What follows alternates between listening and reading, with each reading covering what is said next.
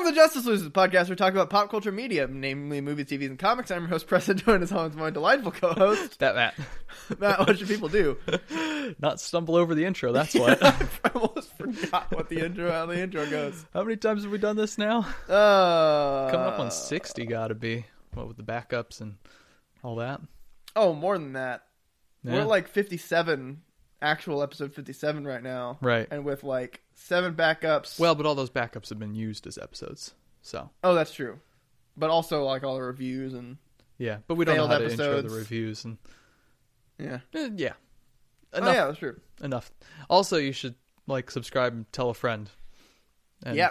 Or check tell us an out enemy. on- Check us out on whichever social media we're on when this episode comes out. Yep. In case you couldn't tell, it's a backup. Yep, it's a backup. This is the second backup of this series. Yep. Don't know when this is going to come out. It is, knowing me, it's probably, I'm going to make the claim that this is in March. Okay. Because that's around midterms, so I'm Yeah. busy. Also, that's around the season change into my worst season. Also true. So I will probably be super sick and stressed around this time. Mm-hmm. And we'll need a couple backups. Okay. So that's what I'm claiming. This is somewhere in the middle of March, Okay. towards April. Hey, people from the future, do we have an Avengers trailer yet? Hey, do we have a release date for Game of Thrones? These are important things. These are actually severely important to us right now. Yes. Like just put that out there. Put that out there. Oh wow, put that out there. Got it. This is gonna go great. Whew! Man, I just woke up like an hour ago. Aha. Yeah. Like when I texted you that like the time proposal. Right. Yeah, it was like I had just woken up. Okay. Yep. So I'm also very hungry and dehydrated. Oh. Because yesterday was this is so unimportant. I also didn't start the timer. Wow, we are back to formula on this one. Oh, yeah. Getting the timer, fucking. Oh, it's the worst. Start. Welcome to Justice Losers, Yeah. the podcast where we talk about pop culture media, namely movies, TVs, and comics. I'm your host, Preston, joined as always by my delightful co-host, Matt. I love that I got that out better than you did. Shut up. There was a little There was a little yeah in there. Yeah. Anyway, Matt, what have you been up to? What's Chubb been up to? Well, in the last backup, I talked about 2 of the 6 little that's right. little stories from Ballad of Buster Scruggs, the Coen Brothers Netflix original movie that came out November of 2018. Right. And I completely forgot about the second one of the stories, so I skipped over that one. I'll touch on that one briefly. Basically, James Franco is a bank robber, and it's probably the most absurd of the 6. Like, there's some really bizarre stuff that happens, but it all like works. Yeah. And it's an interesting story that somehow manages to end up being really profound, even though the most notable moment is a man covered from head to toe in pots and pans charging at James Franco. Interesting. Makes more sense in context. Does it though? Kind of does, actually. But it's entertaining, it's funny, but it's actually got some things to say. Okay. And then I talked about the third one last time, so I'll skip to the fourth one, which is basically just this old guy, and he stumbles upon a valley, and he's a prospector, and he starts digging for gold. That's it? Yeah, it's basically just him looking for gold. There's some little plot things that happen along the way. But Okay. It amazes me how efficient the Coen brothers are, though, at taking just a really simple, small story, doing 20 minutes of film, and making it something that's actually really resonant and is saying something. Yeah. So I think I'm appreciating this movie more with distance. Yeah. Which is often a good sign. Yep. So All right. I'll talk about the next 2, the last 2, sections 5 and 6, on our next backup episode, which could be in several months or a year. Who knows? Probably not in a year because we've been doing this for 2 years. Yeah. And it took 2 years to use up 7 backup episodes. So we're pretty good at getting our episodes out. Yep. Literally, we're only using like backup episode that one of us has to edit and get out tomorrow. It's true. That is old as shit. But like since the last backup episode, it's been a long time since we used backup episode 6. Yeah. Anyway, why do we do this? Why do I do this? I don't know. You been up to anything particularly interesting? Yes. I showed my friends this, and it's very interesting that I just kind of realized this about myself. The best way to tell how long I expect to be broke is by seeing how tall my to reread stack is of comic books. So like what that means is like I take all the books that I have and have read, and I take the ones that like I typically go the ones that I haven't read a second time or that I don't really remember very well, and I'll just like stack it. And I just have right now it's about like a foot and a half tall. Yeah. Like it's huge. It's a good size stack. And that's only like the small trade paperbacks, because following that I'm going to do the Nightfall Saga, which is about again like half that on its own. Yeah. And then I just want to reread everything. Yep. So yeah, I expect to be broke for a very long time. So I've actually started working on that. After I think in the last episode we recorded, I talked about how since New Teen Titans is so dense, it's kind of hard to just read that straight through. Right. So I'm taking a break. I read The Penguin. I finished The Penguin, which I was going to save that for later, but I don't care. Yay, backup episodes making What You Been Up To is really out of sequence. Finished The Penguin, and then I read The Huntress. Okay. Which is very good. So in the New 52 continuity, Huntress is the Robin from Earth 2, where she is the daughter of... She's Helen Wayne. She's the daughter of Catwoman and Batman. Okay. Way different continuity, but her and the Supergirl of Earth 2 get stuck in a boom tube when fighting Darkseid and get sent to Earth 1. Okay. And since both of them are like, well, I'm Robin and there's already a Robin, it's like, well, I'm Supergirl and there's already a Supergirl, they become Huntress and Power Girl. Okay. So Huntress is Helen Wayne in Earth 1, changing who she is. And then she goes around and does some stuff. Like the World's Finest series in DC, in the New 52 isn't Batman and Superman, it's Huntress and Power Girl. Which is super good, by the way. I recommend it. Okay. But there's this all like background adventures that Huntress does. And this is one of those. But they don't explicitly talk about how she's Helen Wayne. Okay. She is Helena Bertinelli, which is the original name and continuity of Huntress. Because that's one of the identities that Helen Wayne uses for her Italian crusades. She goes by Helena Bertinelli, daughter of a crime lord, blah, blah, blah. But there is like two very subtle references to being the daughter of Catwoman, because dogs walk up to her and she like lowers her glasses and like glares at them really hard and they run away, and then a cat walks up. She's like, I've always been a cat person. It's like, I got only it. People who know this would get that. I love it. And it's really good. It starts with her tracking down an Italian mobster, like one from Naples, and defeats him, and kind of like throughout finding him, realizes that there's this huge like human trafficking trade happening. Okay. And she does not like that. Of course not. Rightfully so. So she then tracks down the person who's in charge of the whole thing, which is the prince of a fictional Middle Eastern country. Not Kahndaq.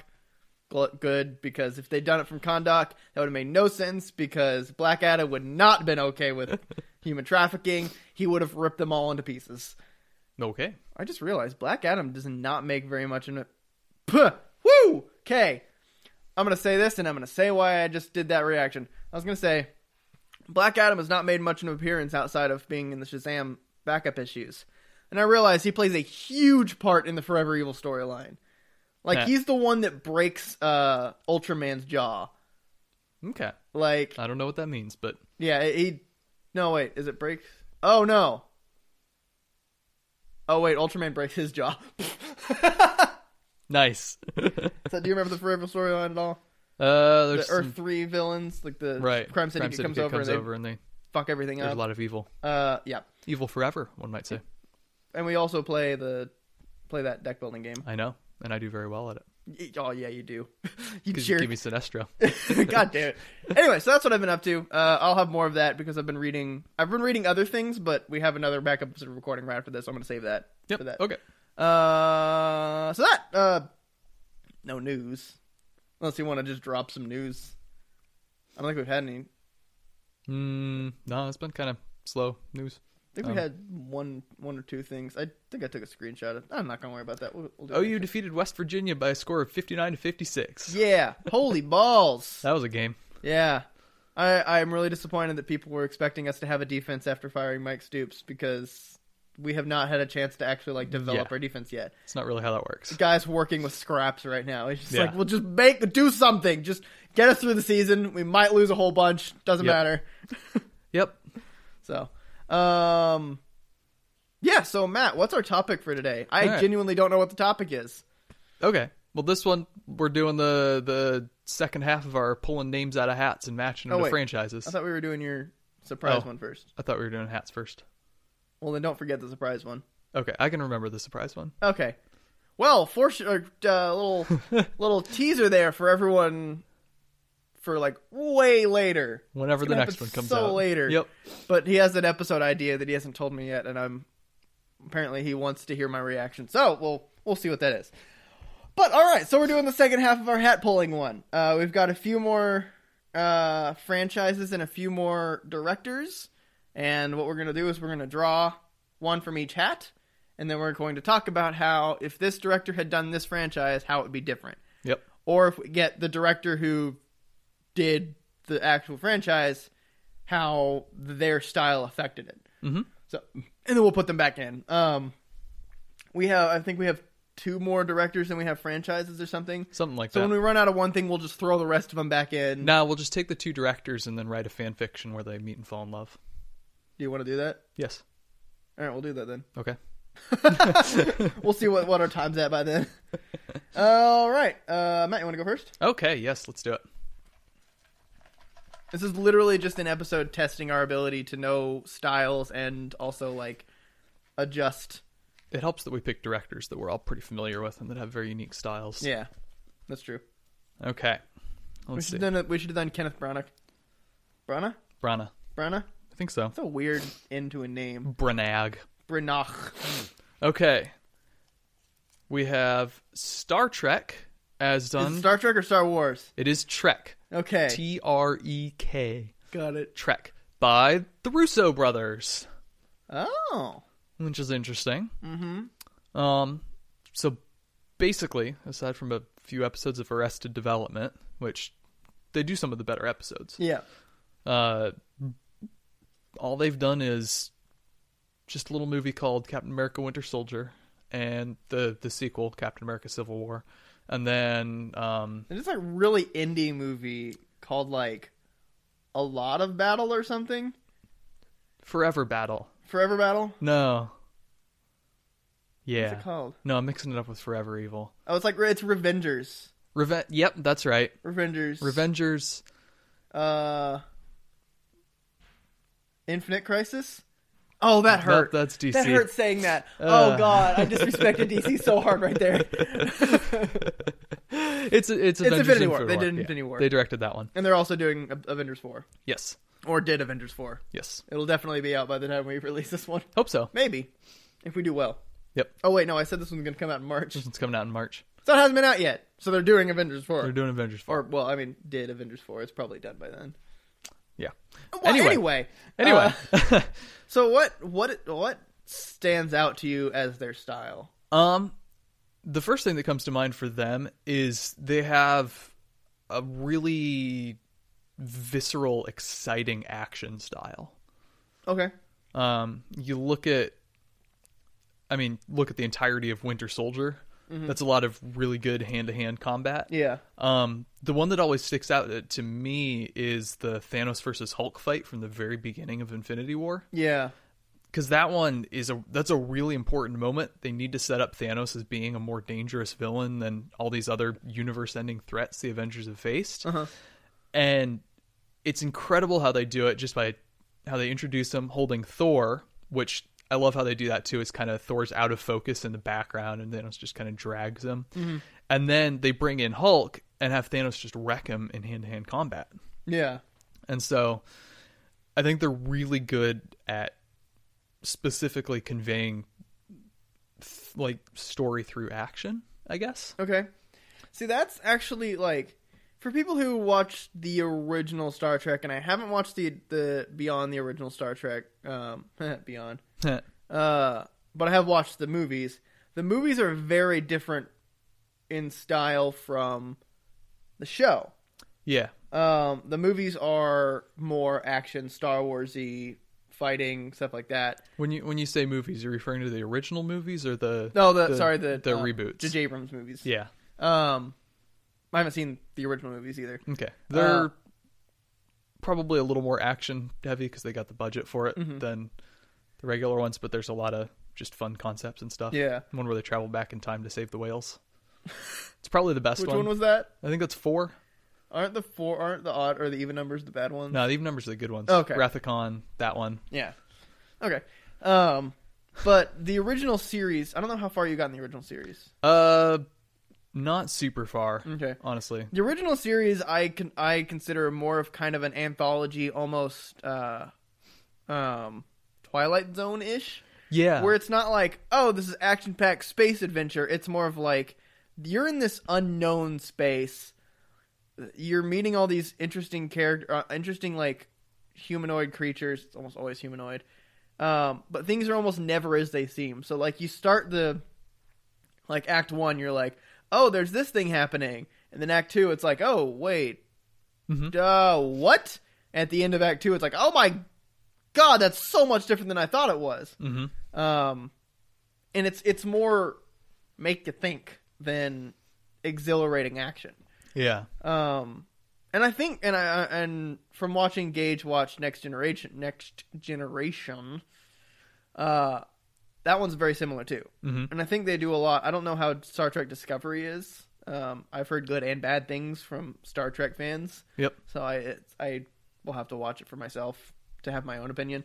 But I'm wondering if the Russo brothers, their style sticks out to you as good action and like conveying information through action, this might not be a really right fit. Yeah. I think they're just competent directors on it. Cause, like you look at their Arrested Development stuff and that is like, there's some good direction in there, some notably good stuff in there so they can handle that sort of comedy stuff. And it's a little incongruous, but I think they could probably do really good if you gave them the 4th one of the J.J. Abrams run. Yeah. That and that's where they would benefit because like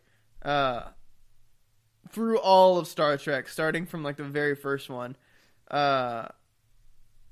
Kirk has never been one to shy away from hand-to-hand fight. Right. So you give him, in the first one, it's always like a punch, and then they kind of tumble over, and then they run over, and they grab him, and then they tumble over, and it's like really like sloppy and lazy. Stage fighting almost. Yeah. Well, I mean, that kind of makes sense because back then, all the actors were stage actors, just kind of thrown into movies. Yeah. But you give James Kirk the ability to fight, which makes sense because if he's one of the top, well, he was one of the, oh my God, I don't really know much about this, but I think he wasn't really a fighter, but his ability to assess the situation and do something kind of unorthodox and get the desired result was what makes him successful, not necessarily his fighting, but you just give him the ability to fight and that would make him more formidable for anybody. Yeah. And I mean, these new reboots have been reasonably action heavy, and it's not like they couldn't do some of the more ideas driven stuff and just sit there if they have a good script. Yeah, which they do, and like to kind of quell the attitude we're portraying them with. I don't know what sentence I was trying to say. They don't only do action, like they do really good writing. They're like the Winter Soldier Iron Man reveal is well done. Just general make you cry a little stuff. Yeah, they're I think they're just very competent directors. That their definitely highlight just happens to be action. I was looking at this list of like the top like 10 directors of all time, and like 4 of the top 5 were all couple directors, brother directors. I don't like that list. Huh? I don't even know who would be on that except Coen's. Well, there was ones that I've never heard of. Okay. I think it goes back all the way to like the beginning of Okay. movies. But like, I mean, brother directors typically do well. I mean, couple directors would do well because one person can handle one thing and the other person can handle another thing, and they could do significantly better at their. You can bounce ideas off each other. You have an outside creative influence that can cull your bad instincts. Yeah. I really like the Anna Boden and Ryan Fleck team that's doing Captain Marvel. Oh. They've made some really good stuff. Okay. So, yeah. Yeah, I think Zack Snyder needs a person to quell his bad instincts. Yep. Who should we buddy Zack Snyder up with? Snack Zyder. You motherfucker. All right, next one. Yeah, let's do the next one. Yeah, I gotta reach over and grab these. This is franchises, yep. I did this last time, too. Yep, I know. This one. Oh, I think I got two. Yeah. And this one. Come on, Matt. You got to add some little banter while I'm doing that, because that is a... Banter. Oh, my goodness. Banter. Harry Potter as directed by Quentin Tarantino. Oh. I was thinking earlier about how we're going to do this episode, and I was like, well, who haven't we gotten to yet? And I was like, well, we haven't gotten to Tarantino. We haven't done Harry Potter. Oh boy, that's going to be interesting if that happens. So how would Quentin Tarantino do Harry Potter? So Quentin Tarantino, for those not aware, is characterized by gratuitous, incredibly over the top blood and language. Just stuff. Imagine the Snape dying scene. It would not be like a couple blood splatters on the window. Like, the building would explode from blood. Yeah. It'd be a shining elevator type of deal. Yeah. And Harry Potter it starts out as very kid friendly, and then by the end is pretty much just teen friendly. Yeah. So this is completely incongruous. So how are we going to do the adult remake of Harry Potter? Well, we see Voldemort kill... I think we adjust how spells work. That the spells have a more physical... what's the word I'm looking for? Impact. They... God damn it. The word I'm looking for. I can't... It like embodies itself. A physical... Embodiment? I guess. I don't know. It does more, like, it shows itself in a more physical way. Manifest, yes. More physical manifestation. So, like, the killing curse is less of, like, it's a green flash and they're dead, and more of, like, they explode, or, like... It rips their heart out. Exactly. Like, it's super gratuitous. Yeah. And, like, just things as simple as Expelliarmus, like, breaks the person's hand. Yeah. Like, it goes more extreme. The spells do crazier shit. Okay. So that's one way that you can really just invite more violence, is to make the spells less magic and more of just like Wi-Fi murder. Yeah. So I think we can make enough cosmetic changes to make the universe make sense for him, but that's not going to be the kind of story for him. Yeah. Where it's all kids and stuff. So what if we hand him the whole Grindelwald versus Dumbledore story arc instead? I like the idea of Harry being like really angst, like because for Harry, he just knows Voldemort killed his parents, so he's kind of like out to get Voldemort. Also, he just has the general like, hey, save the world kind of thing. Yeah. But like, if we show Voldemort killing Harry's parents with the killing curse, and it like they explode, like that makes Harry more like vengeful than like my first memory is being splattered with my mom's brains. Exactly, yeah. Like, so it becomes less that, and like, I think Harry would be significantly less I care about the world and more like I'm on a warpath kind of thing. Okay. So he would like fucking right off the bat kill Draco Malfoy. All right. Like that little shithead right in the like. Talking to him on the steps before they get sorted into the house, and he's just like, just starts like punching him in the face. It just snaps his neck right there in the steps. Yep. You're like, you're Slytherin, damn. Harry be a Slytherin. Yeah, but I don't know enough about the Dumbledore Grindelwald. I mean, there's not a ton that we know about that whole backstory from the canon as it existed before J.K. Rowling started butchering it. Yeah. But it's definitely more adult and lends itself to more mature themes, I think. Okay. But I do like the idea of just a super angsty chosen one who can like get away with whatever he wants because he is the chosen one. Yeah. Like, kind of like Anakin. Yeah, sort of like he didn't Anakin. really get away with anything because his descent into being the bad guy happened in the course of about an hour. Right. So there was no, like, he did something bad and got away with it. Yeah. But yeah, no, so, like, and Ron is kind of like the bruiser. Yeah. Will, like, fuck everybody up. Yeah. I like it. And there's lots of slow, lingering shots of Hermione's feet. Oh, yeah, he does have a thing for feet, does have a doesn't thing he? for feet. Yeah, what a weirdo. Yep. Nope, not kink shaming. I apologize. I mean, it's weird to, like, film it for, like, a normal movie. Yeah. Like, it's fine to have the kink, but, like... We don't need to know about it, Quinn. We don't need to also be part of it. Yeah. No, but that is... Actually, now that I think of it, you make a good point. That is very Tarantino. It's sort of a mythic quest for revenge. Mm-hmm. So, I think that'd surprisingly work. Yeah. It would not be... And that's exactly kind of... This is like the epitome of why we're doing this episode. Right. It's like, how drastically different would one series be if a different person had control of it? Yeah. This would be polar opposite. Yeah. But... imagine all, like, the interactions with... Oh, God, imagine the Triwizard Tournament. Ha! Oh, yeah. so much gore. Someone would get eaten by a dragon. Yeah, and it would not be, like... It would not be, like... clean, where it's just like, ow, it would just be like he tears the head off and blood goes everywhere. Yeah, like, oh, there's a good dragon eating scene in Game of Thrones. Does he do good, like, emotions? Not really. Because that would take away quite a bit of the series as it is. I mean, again, he's a very competent director. Yeah. But he's more about, like, Intrigue. hyper stylized over the top. Yeah. And people are sort of just a means to a plot. Okay, so what movies has he done? Pulp Fiction, Inglourious Bastards, Hateful Eight, Django Unchained, Kill Bill, Reservoir Dogs. Super bloody things. Yeah.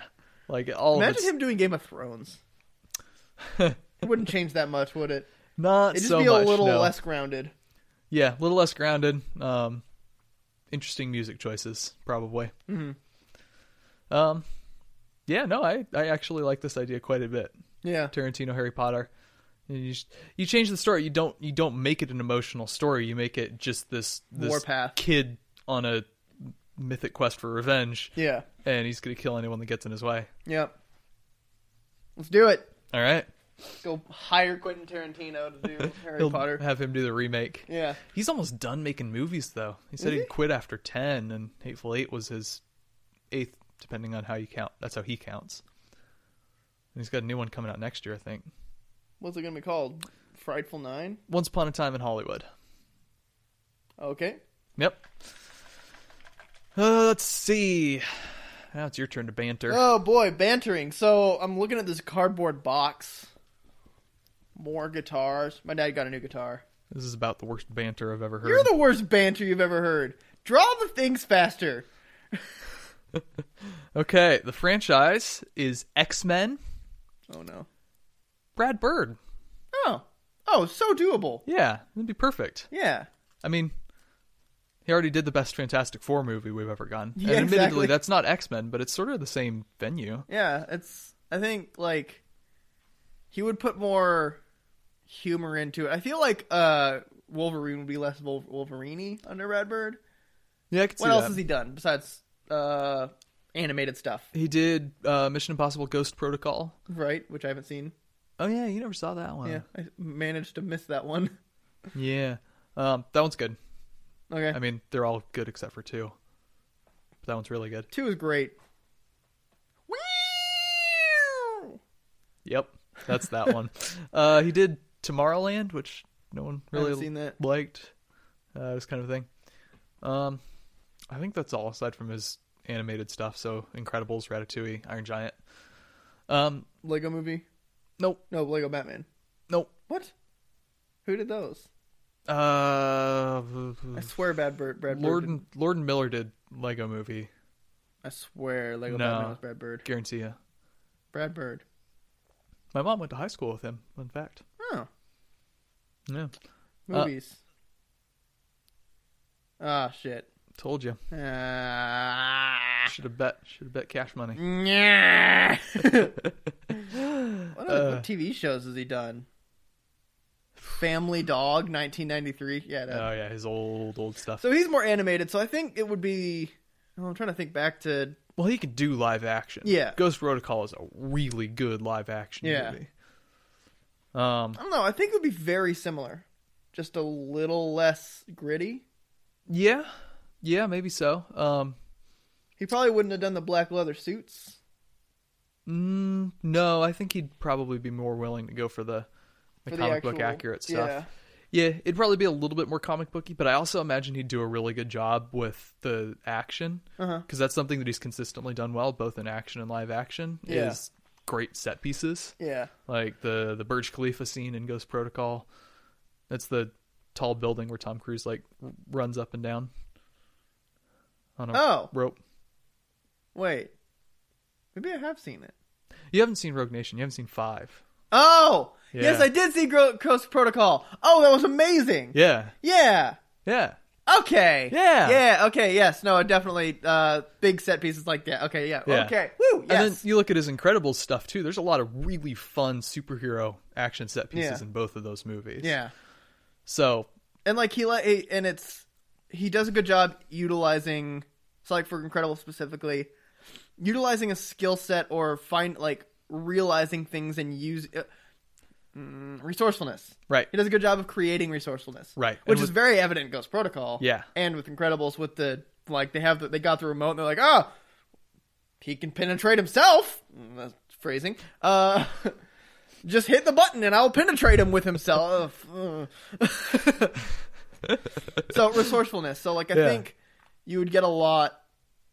Well, that plays exactly how the X-Men work, because it's a whole bunch of different powers. You can find an X-Men for any superpower you can think of. Yeah. And so he can throw whatever he wants at the screen and create whatever he wants. Yeah, he can.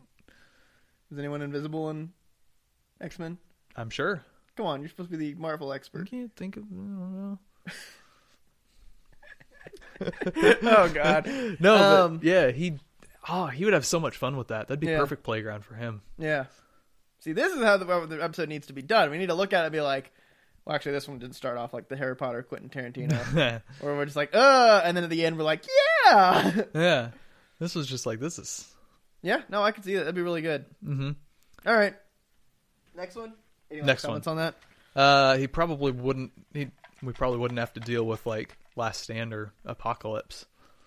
Yeah. Well, I feel like, how would he do on those ones? I think he would do them differently. I think he'd probably do different movies. If he was going to do Dark Phoenix, he'd probably go all out. Uh-huh. And bring in the aliens and the intergalactic stuff. And make it a character-focused story instead of being like, all this other stuff. And also we included 15 minutes of the Dark Phoenix saga because comic book fans liked that one. Yeah.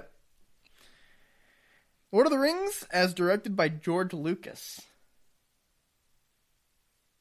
So here's my forte. The two things that I watched for 10 years. All right.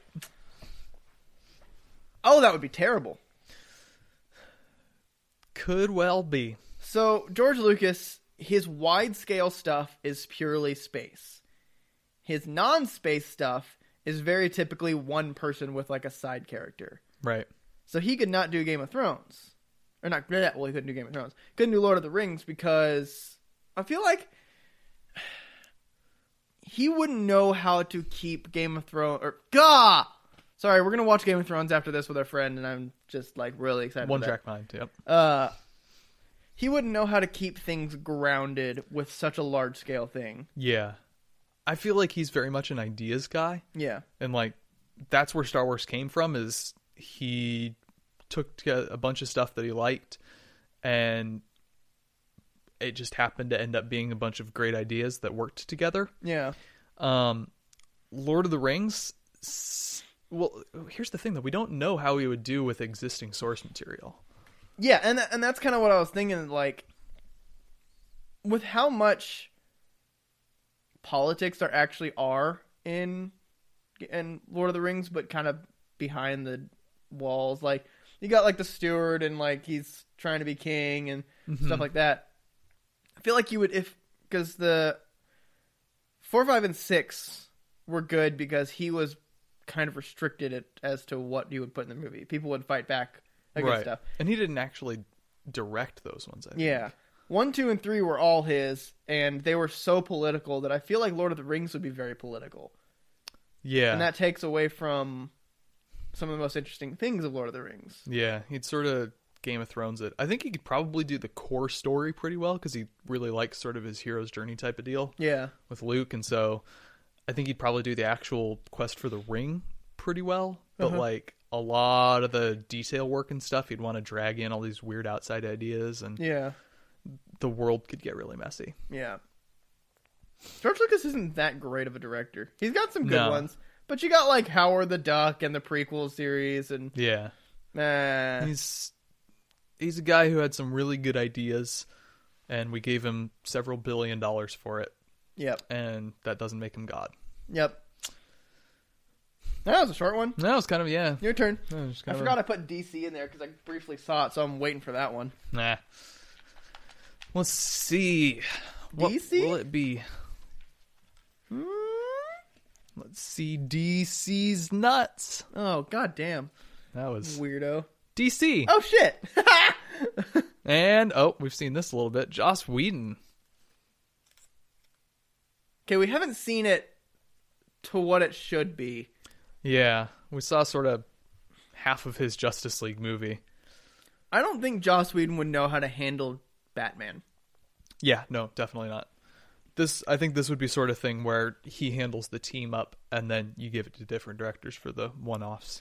I think he would do a really good Nightwing based on the witty humor. Yeah. He could do a good Superman because we saw a little bit of it. I really liked the Superman that we got in Justice League, so... I don't think he can do the Flash because the Flash is a little different style of humor than what Whedon does. Okay. Because Flash isn't like a dry sense of humor, which Whedon is. Nightwing kind of is. Superman just really isn't funny, but when it is, he's pretty dry. Yeah. But yeah, I think like the team up, get them all together and do those good kind of like long takes that aren't really necessarily long takes. It's just a whole bunch of CGI mashed together. Just fun looking stuff. Yeah. We're kind of restricted here to to speculating because we've seen him do superhero team ups. Right. Damn it. I was really hoping to get something more interesting with DC. Well, what if you gave Joss Whedon Man of Steel back in 2013 instead and said, here, you're kicking off a cinematic universe, make a Superman movie? How would that have affected the landscape? Well, Man of Steel didn't really wasn't really designed to make... I mean, he did have the plan to do the extended universe, but it wasn't like... It was more of like, I want to do this, but we'll see how this does first. Right. Kind of thing. Okay, let's assume the same scenario. It's like, here, make a good Superman movie, and if it turns out all right, we'll talk. I think it'll be all right. Yeah. Man of Steel is actually entirely watchable. Yeah. It's not something that you wanted to stick to. Like, that was kind of one of the things that Hollywood doesn't know what works. Because they look at a thing that worked, and they get the wrong message from it. Right. So he looked at Man of Steel, and he was like, hey, that movie worked. What was it? Was it the fact that it was a really good Superman action-y? Well, I mean, kind of the action was a little bit iffy, but like, it was a good Superman movie that we haven't had for a while? Mm-hmm. Or was it the fact that it was dark? It was the fact that it was dark! Right. And I mean, that goes back to they were just like, well, Dark Knight was great, and it was dark, so we just make a dark Superman, and it'll be good. Yep. It's terrible. I think Whedon would have had the restraint to be like, yeah, you know what, Superman's a pretty light character. Let's make a hopeful movie here. Well, that all heavily depends on like what his source material is. Yeah. Like if you go 90s, 80s, you got angsty Superman. Well, yeah, sure. You get late aughts, early teens. You got like still kind of angsty, but more of just like clueless and destructive. But then you get like the 60s and before, and you got campy Superman. Right. Well, I'm thinking back to Superman for All Seasons, something like that, where it's like he's just a guy from Kansas, a nice guy. He's hopeful. He's trying to do the right thing. Yep. You add in a more interesting actual villain and tell that story, and I think you got yourself a good start to a cinematic universe there. One that doesn't force you to try to be really dark in the future. And I mean, you got some room to play. You can make your Batman movies dark, sure, but yeah, I think that would have worked pretty well. Maybe fine. I mean, we know he can do a superhero. Yeah. So, all right. My turn. All right. How many we got left? We got 2 left. Okay, and then our fan fiction. Oh boy, these are gonna be kind of hard ones. This one, directed by this person. Oh, that's okay. 2. That's 2. Shit. Okay, that one, the one that fell. Sherlock Holmes. Steven Spielberg. More mystical. More superhuman. Yeah. I could see that. Spielberg has never been an especially grounded director. Yeah. Although he does good grounded stuff like Bridge of Spies. Could not get that out. Yeah. Lincoln. Even War Horse, which is kind of Hollywooded, but like it's grounded. But yeah, he also tends to be a lot more Hollywood. Yeah. And I don't know how he would do with mystery. Yeah. I think his style of mystery isn't as much mystery for the audience as more mystery for the characters. Yeah. Because that, like, well, I mean, Close Encounters of the Third Kind was kind of mystery. Yeah, a little bit. It's like there's aliens. What are the aliens all about? Yeah. But, like, who did, it was Guy Ritchie. Yeah, Guy Ritchie did the 2 recent movies. Yeah. Well, there have been more recent movies, but... Yeah. I can't wait till 3 comes out. Yeah, the Robert Downey Jr. ones. Those are fun. Spielberg's would probably be a lot different than those, because those were very action-heavy. Yeah. Well, I mean, I think the concept that he has that, like, that Sherlock can freeze time and, like, not necessarily freeze time, but can think of all the scenarios really quickly. I think that would be something that Spielberg would do, because it's more like meta-human-y. Yeah. Because it's less grounded, because nobody can do that. Right. But I feel like he would have, like, a mystery that's involving, like, aliens. Yeah, there'd be something interesting in there, I'm sure. What movie? So that's the thing, though. Spielberg has done so much that it's really tough to pin him down. Because like Jaws was kind of his breakout, and then he did Indiana Jones and E.T. and Close Encounters and Jurassic Park, and then more recently I mentioned Bridge of Spies and Tintin, because getting in the animated game. Yeah. I don't know. It's an interesting one. Yeah. Didn't you do Ready Player One? Yes. Yeah. Uncanny Valley Central. Yeah, I don't know, he's a good enough director. I'm sure he could pull it off, but it just doesn't feel like it would be great. Yeah. It would just be a good watchable Sherlock Holmes movie. Yeah, Sherlock Holmes is a very mystery. Obviously, right? He's a detective, and I just don't think that that's something that Spielberg does. Right, and he's also a very played out character. And Spielberg is not really someone who puts interesting twists on things.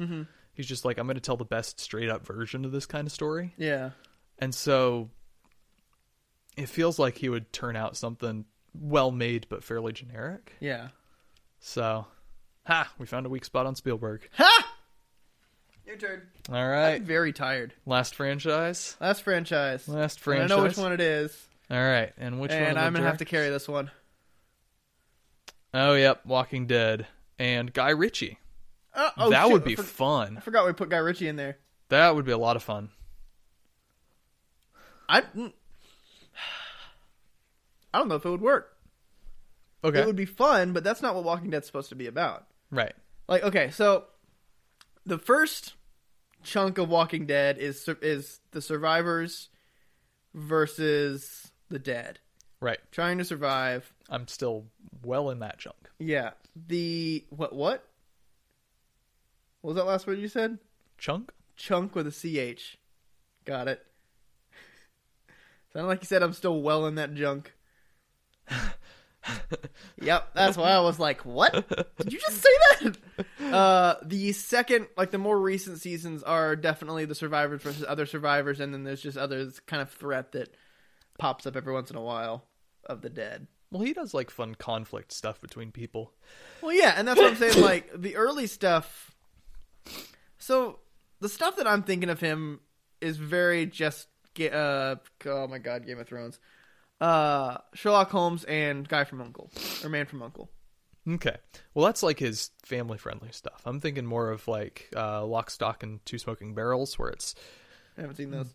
bloody and fast-paced, and like you can't actually tell what the characters are saying half the time because they're talking at about 4 times the normal speed in a British accent. Mm-hmm.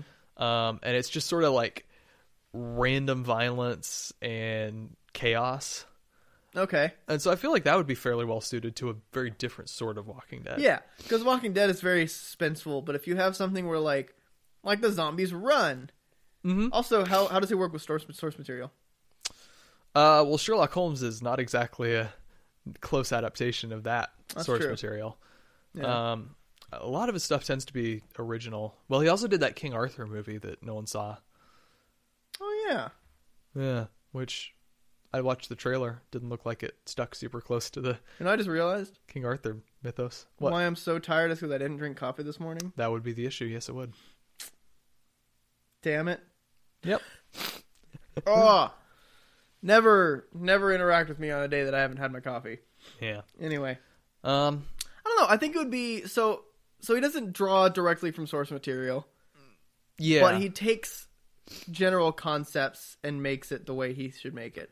So I think it would be like running zombies and fast paced. Like the survival is more like shit. We're gonna die in like 10 minutes if we don't, as opposed to like we're gonna die in a couple weeks if we don't do this. Yeah, and I think that it'd be a lot of fun people on zombies and zombie on people violence. Yeah, because he does enjoy his action. yeah, And and I think- people on violence is good too. Oh yeah, In in Walking Dead. yeah, it's always fun, and like he does a pretty good job with people on people conflict too. And so, and people being unpredictable, which is kind of, from what I've seen so far, a big part of Walking Dead is like paradigm is completely shifted and people are no longer going to play by the same rules they used to. Yeah, And so, I think that's exactly the sort of wheelhouse he could do. It would just be very different from the show we got. yeah. Okay, Okay. fantasy. Fan fiction time. We're at 46 minutes, Okay. and that's plus the about 2 minutes we talked. So All right. we got time. Okay. I'm Well, gonna let you do this because this is your. so Christopher Nolan and Guillermo del Toro. All right, Matt. I really like both of those directors. How would this happen? So are you looking at like you're writing a fan fiction of how these two people would meet, or are you writing like a fan fiction of what a movie that's a combination of the two would look like? Or both? How about how they would direct together the story of them meeting and falling in love? Go for it. Okay. This is all yours, buddy. This is all yours. So this is kind of interesting because they both tend to be, well, Del Toro's more character focused, but he also really enjoys his world building and his details and stuff. Mm-hmm. And Christopher Nolan is very scope and ideas driven. So I imagine they're going to go somehow fantasy with some sort of mind bending, twisty rules. Mm-hmm. So, I don't know. Maybe they like fall into a storybook or something. That does not seem Nolan-y. Yeah, well, that seems Del Toro-y though. Yeah. But then Nolan would be like, okay, here's how the rules are different in here than they are in the real world. Mm-hmm. So maybe they're maybe you get really meta and they're just filming a movie together and they get trapped in the source material they're trying to adapt from, and they have to fight their way out somehow. I don't know. This is kind of hard on the spot. Yeah, it is, isn't it? And then along the way, they find that they had more in common than they ever thought, being high-profile modern directors beloved by millions of fans who both have a very distinctive style. I think doing the storybook actually can be kind of interesting because, like, you draw into Christopher Nolan's ability to mess with how storytelling is done. Yeah. And take it from a linear, like, I'm looking specifically at Dunkirk. Right. So you could have a thing where, like, you see a page later in the book, and it makes no sense, but then you watch that develop. Yeah. And maybe, like, within the story, you have the characters, and they're, like, they have to follow the story somehow. Yeah. Or they have to hit certain story beats. Yeah. And, like, it doesn't matter in between, but they just have to get to the point where they're in. And so it's about them trying to figure out how to get there. And of course, because it's Guillermo del Toro, there's like sort of fantasy monsters and stuff. Yeah. Because he has all kinds of fun with that. One of them has a brief love affair with a fish man because you have to throw that in naturally. Guillermo del Toro has a lot of fish men. Oh, that's right. He did Hellboy. Yeah. Yeah. Oh, we're getting another one of those. Yeah, we are. Or we got another one of those. That's in March, isn't it? April. Well, we might have got it in another one of those. Yeah, who knows? Also, we might have got it in another Shazam. True. Now, yeah. which I'm excited for. Man, this year has been a good year for movies already. Yes, it has been such a good year. All right. Well, I'm satisfied with that. Okay, I think that bit is as played out as it's going to get. Yep. Shallst we? Oh, we shallst. Wow, this was kind of a rough one. It was a little messy. It started messy. good, but then I realized I was very tired, and I just started losing focus. Yeah. We'll go splash cold water in your face and slap you around the head a few times. Wake you up for the next one. All right. Yeah, thanks for listening to this backup episode where we talk about more directors and how they would botch or fix or completely change, but otherwise make a very convincing and satisfying version of some famous franchise. You can probably still find us on Facebook and Twitter at Justice Losers Pod and Instagram at Justice Losers Pod. We also have a Gmail at justiceloserspod@gmail.com, where if you have episode ideas or Hellboy reviews, because that's probably out, maybe, you can send all those to one or many of those various mediums. You can find us on SoundCloud and iTunes and Podbean, and probably something else that Preston has put us on by now, but yeah, I don't know what it is because we're recording this from the past. We are the past. Indeed. And you are the future. Leave a comment. Tell us if Hellboy's good. We probably know more than you do about that by then. Probably. I don't know. Yeah. Thanks for suffering through this with us, and bye. Bye. Bye. Bye. I can't do the next one. I need coffee. Okay.